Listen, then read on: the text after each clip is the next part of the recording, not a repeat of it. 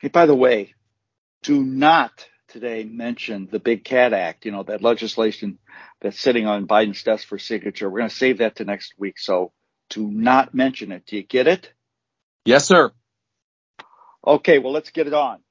Okay.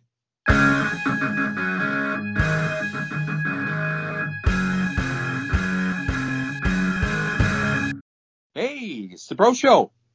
Hey. We're brothers. I'm Jerry. And what's your name?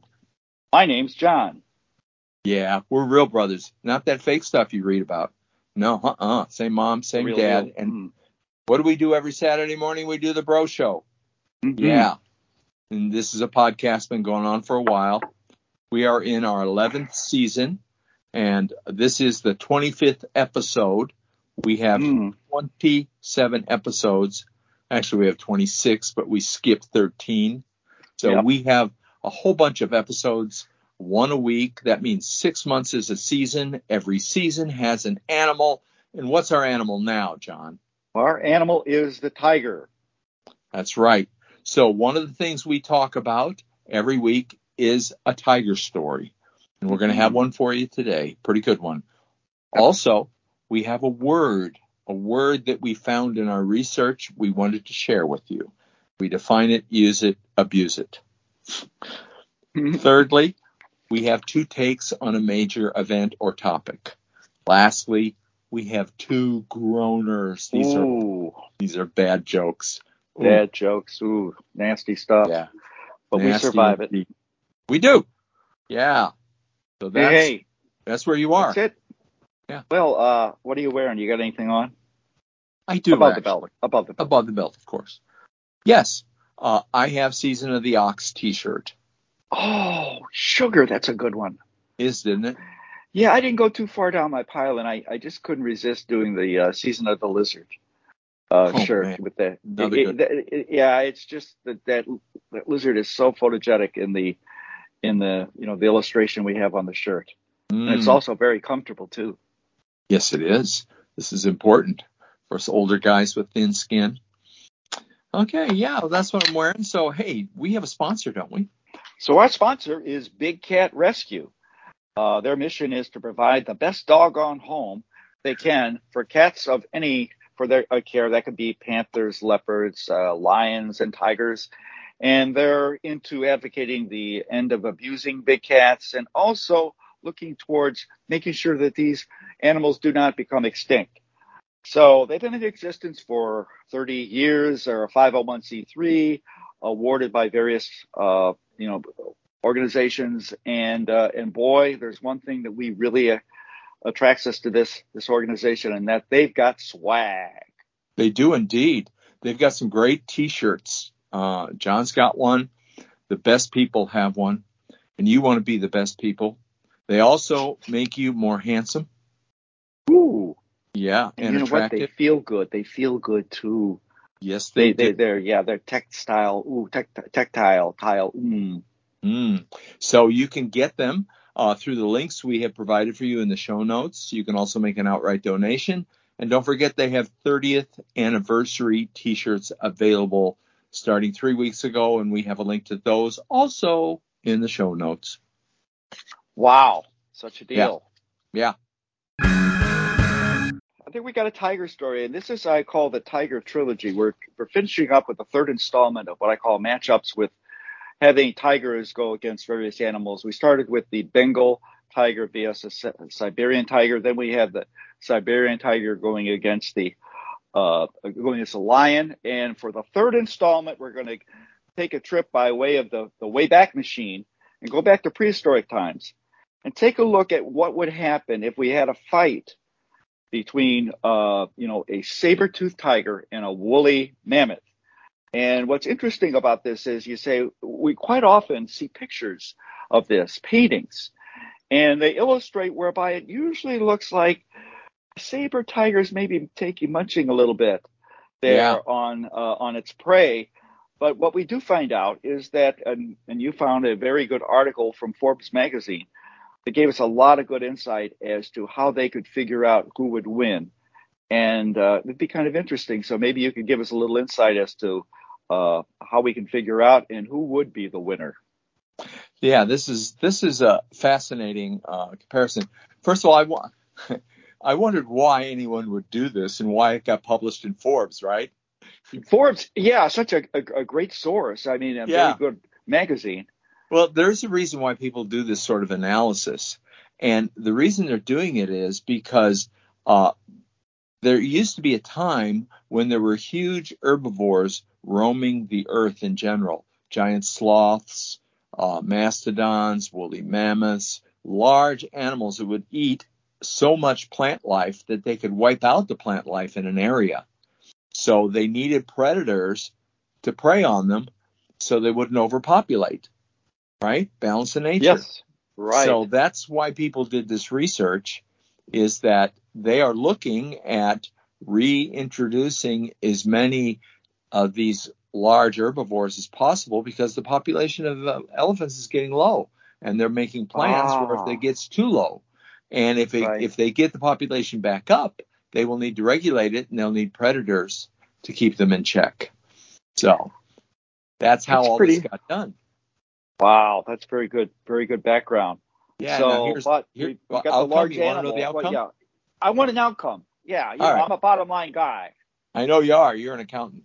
So here's the way it would work if we went back in time.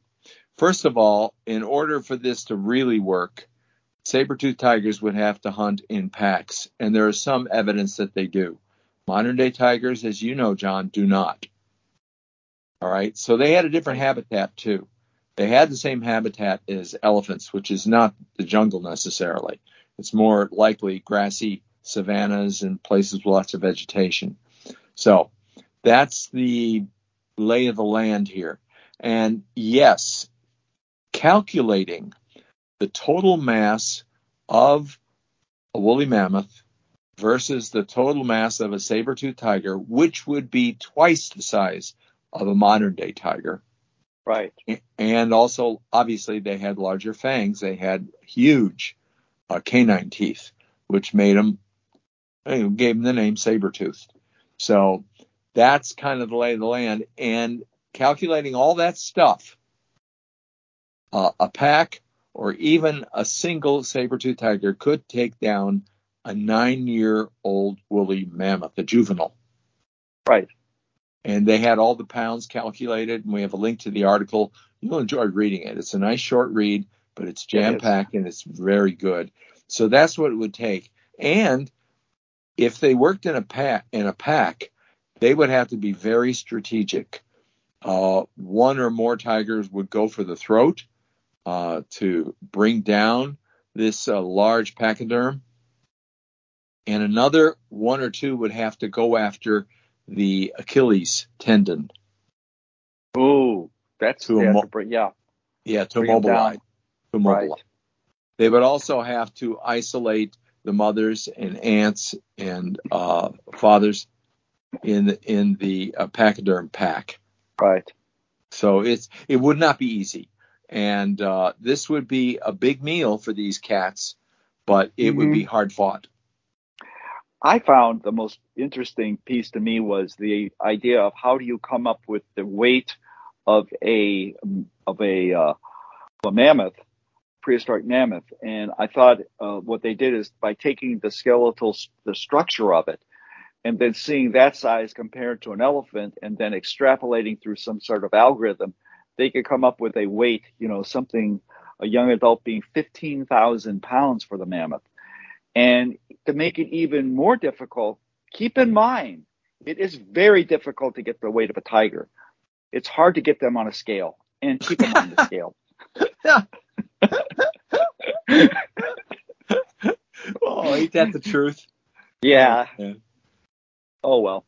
That's why it's hard to weigh you. You're part cougar. I think everybody knows that. Yeah, in fact, it's so bad that you know what I've done? I've given up. I don't have a scale in my house. I just gave up. I just threw it out. Wow. That's how you know so much about tigers. Hey, listen, I think we got a word too, don't we? Yes, we do. We do have a word. And it's a word that it seems to be a pretty prevalent in conversations now for a variety of reasons. Federation. Yeah. And I'll give a little bit of the definition, et cetera, and you can perhaps give us a good example. Oh, yeah. Federation is the act of federating or uniting in a league. So what it is, it's entities that come together, are loosely joined, not where one is on top of all the others, and they work together.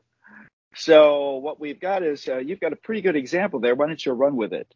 Okay, let me read it to you here. And this is from, Star Wars has become a big part of our culture.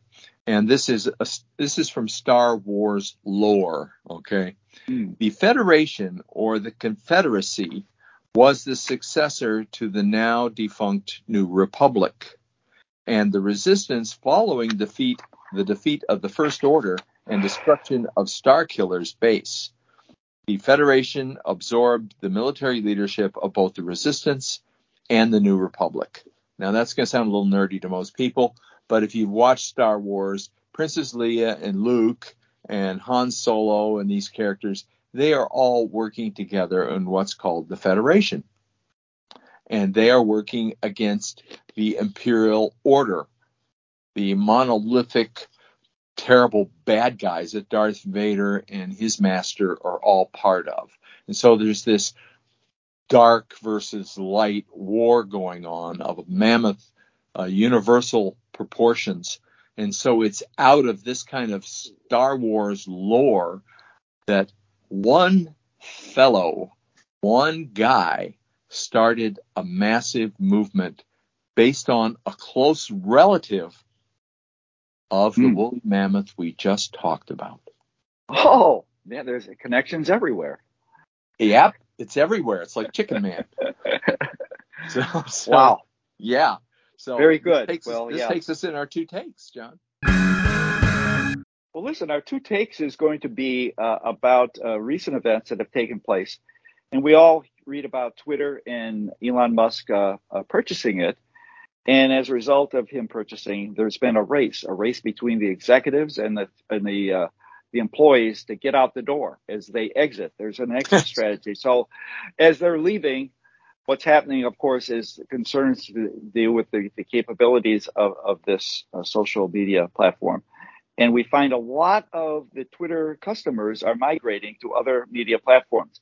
And probably the prime benefactor of this customer exit has been Mastodon. And what's interesting about it is that as we find out about this other means by which we can communicate, we also find that it has some differences. It has some similarities.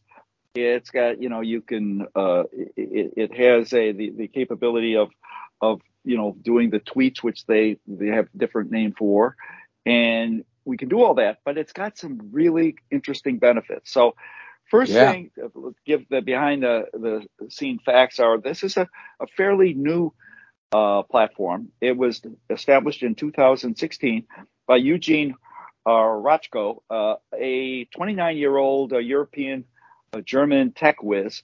He started developing Mastodon while in college because he just got tired of Twitter and its structure of single ownership and control. So what do we have right now? We've got about 7,500 servers. Over 1 million people have just recently, over the last month of November, joined, bringing a total of almost 6 million users. But let me tell you, that's a moving number. I see all kinds of anywhere from 5 million to 8 million. So, but the bottom line is that is going up. So it's a federation of servers. Yes, that's exactly right.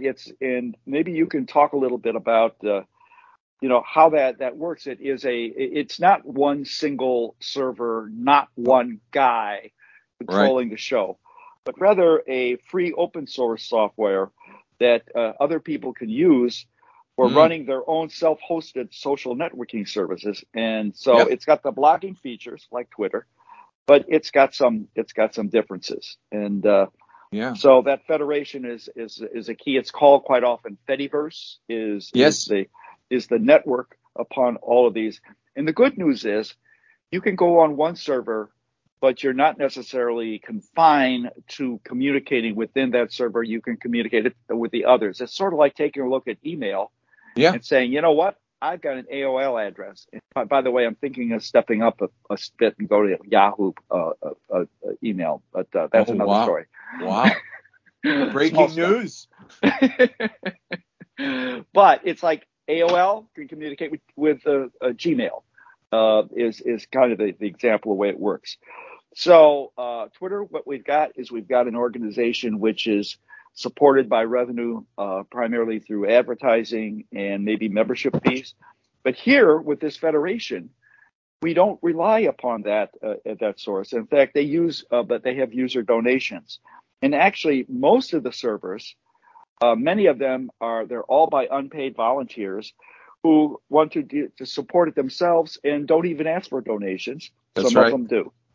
So the running costs are pretty minimal, and what we find is that even with the donations, it's not what you call heavy donation base. There's only 3,500 people they've considered as of the end of November that are actually donating. Yep. So you're talking no investors, no venture capital. It's made up of this 1,000 independently owned and run servers, which makes it virtually impossible for anybody to buy or own, and anybody can start a server. And I thought, well, could I actually start a server?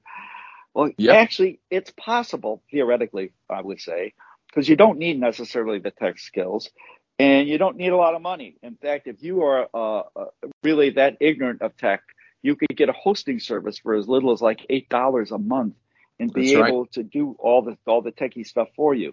So, hey, do we have rules? Well, the fact is each of these servers has its own set of rules, so that if you maybe are offended or don't like something, you can jump from one server to the other and take with you all your followers. So, and these rules are locally enforced by each of the servers. Mastodon empowers the user. So that means that you don't have to worry about if the content you control virtually the kind of content that you look at. You don't have to worry about Big Brother watching you and all of a sudden setting up an algorithm that force feeds into you various pieces of information. So that's just kind of in a nutshell, but maybe you can talk a little bit more on how it works too. Yeah, you did an excellent job there. That is a good description of what the Fediverse is all about. And it's really a cool idea. And it sounds like a cool idea because it is a cool idea. And diversity is a good thing. And having everybody have a safe place they can go to pursue their interests. For instance, I'm a musician. You know, if I want to, I can join a server that has a lot of guitarists on it. There's even a server for drummers. There's a server for sports. John's joined one of those, all sports. Yes. You know, and there's even one for Chicago. He could have joined one for Chicago called Big Shoulders. Right. So, and there's a whole list of these things. We have a good link that contains Feta tips, which are tips for joining the Fediverse. You know, may the force be with you, that kind of stuff. Yeah. It really is a light and dark kind of thing right now. And, you know, originally, this thing was born of the resisting the monolithic corporation and advertisers. And that's why Eugene started this whole thing. But it's taken on another dimension. Its early surge of membership came from marginalized groups who were being abused on Facebook and Twitter, and they joined. And these were people from the LGBTQ community. They were, you know, people who also traditionally didn't have a place to go, like the furries. And so they have servers on the Fediverse. And even some weirdos and people, as if I haven't named any, other people, you know, who are generally maligned, went there too. And this includes the bad guys too, like Nazis and what have you. But guess what? There's a built-in safeguard that Eugene thought of very early on. And if a server starts spewing hate language, an alert goes out to all the servers that lets them know about this rogue server, and they can block him. And they've done that. There is one that hosts Nazis. Wow. Guess what? They're all by themselves. Well, I think one thing that was emphasized, you gave me another thing in terms of joining. Don't get too caught up in where you join, because where you join is it's a pathway that is going to open a door that allows you to go in many different directions as you start collecting followers and work on it. And you can easily flip to another one. So right now, the major one that Eugene is developed is the Mastodon social, is it? Yeah, Mastodon.social. Social. And it's got the heavier amount, and that's what you've joined. Yeah. And so if you're kind of twiddling your thumbs and say, I don't know where to start, you probably can't go wrong by starting there. Right. And so that, I think that's important. Don't get too hung up on the start. And that's one thing I think that needs to be emphasized. So yeah. Now, Eugene has closed membership to his server this week, so you can try. There's another Mastodon.social that they spell Mastodon without any vowels. Good point. Yeah. Thank you for pointing that out. There are some closed. You're going to run into some that you're going to see they're no longer accepting membership. And I think in the good news, and there's a good reason probably for doing this. This is one thing that's been great about Mastodon, is as much trouble as Twitter has right now. The good news is that this enormous number of people or users that are coming over to Mastodon has not hurt their performance of overall the way it works. No, not at all. And probably a lot of that, you have to give credit to the fact that it does have so many different servers out there. Yep. So that makes it easier to have this enormous number, this input of people at this time. So yeah, it's pretty cool. It's a great idea, and this was the idea of the internet in the first place, is that it would be open and it was for people to exchange ideas. And I found, generally speaking, since I've done a lot of work on this in the last week and done a lot of tooting and retooting and all this stuff. They don't tweet, they toot. And, I had a lot of fun with it. I've met a lot of interesting people on it. I'd say, generally speaking, the level of interest that people have in academics and in fringe ideas and thoughts and stuff like that is much higher, much more alternate thinking in kind of people. It's freewheeling. It's friendly. I have not encountered any hate speech or any weird stuff at all on here. And also no conspiracy nutcase stuff. So I would say, compared to my experience on Facebook and my experience on Twitter, I like this a lot. And you can do almost all the same stuff you could do on Twitter, only you have more control. I'll give you one example, and then we can move on, John. The one example I would give there's a thing I've always used on Twitter called lists. And you can create a list of all the people you find interesting personally to yourself. Like, I like to follow authors that I read. So I had a list of authors on Twitter that I followed. And so I thought to myself, well, can I do a list on Mastodon? Turns out I can. But the difference is I cannot make my list public. It's only private. And see, lists were a good thing on Twitter, but people misused them by they chose to make them public. And you could get a list of people you could attack. Oh, dear. And so bad guys use the list in a bad way. Well, Eugene thought that through. And so he created all the architecture, all the code, everything that has to do with the protocols that are used and all the rules and stuff like that. And he now has help, so he doesn't have to do it by himself. It's open source, so it's easy to get help. And this is all done very well. Is it ideal? Is it completely simple and easy to do? No, not yet. And it probably never will be. There's always going to be a level of complexity so that, not everyone is going to find this attractive. But I think a large number of people are going to find it attractive. Academia has really embraced it. Aren't journalists also? Journalists, yeah. You just were going to say the same thing I was. Yeah. Journalists. They have really embraced it also. And you'll find there's a mass migration of journalists who have come over to Mastodon. My friend Sarah, who we talk about quite a bit, who's from Australia, she's a tech person, and all the tech people she followed on Twitter, she now follows on Mastodon, and she's severing all her connections with Twitter. And got it. Yeah, a lot of people just feel safer here, and a lot of people are really enjoying the level of discourse. which is a lot of fun. Great. Hey, do we have groaners? Do we have some groaners? Our groaners are provided to us by Vincent Anthony Lauder Jr., commonly referred to as the coach. And I've got two groaners. So here, let's get started on them.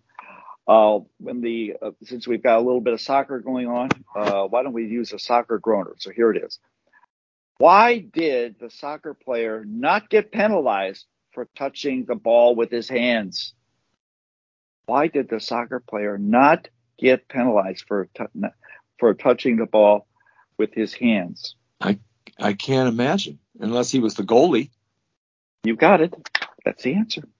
What? What? Oh, that's funny. Okay, listen, you're on a roll. Wait, that's not funny. What? But it'll make you groan. Oh man, you're right about that. Well, you know what? I would say that's not funny. That's a fact, Jack. Exactly. Yeah. Bill Murray. Okay. What did the otter call his wife? What did the otter call his wife? I don't know.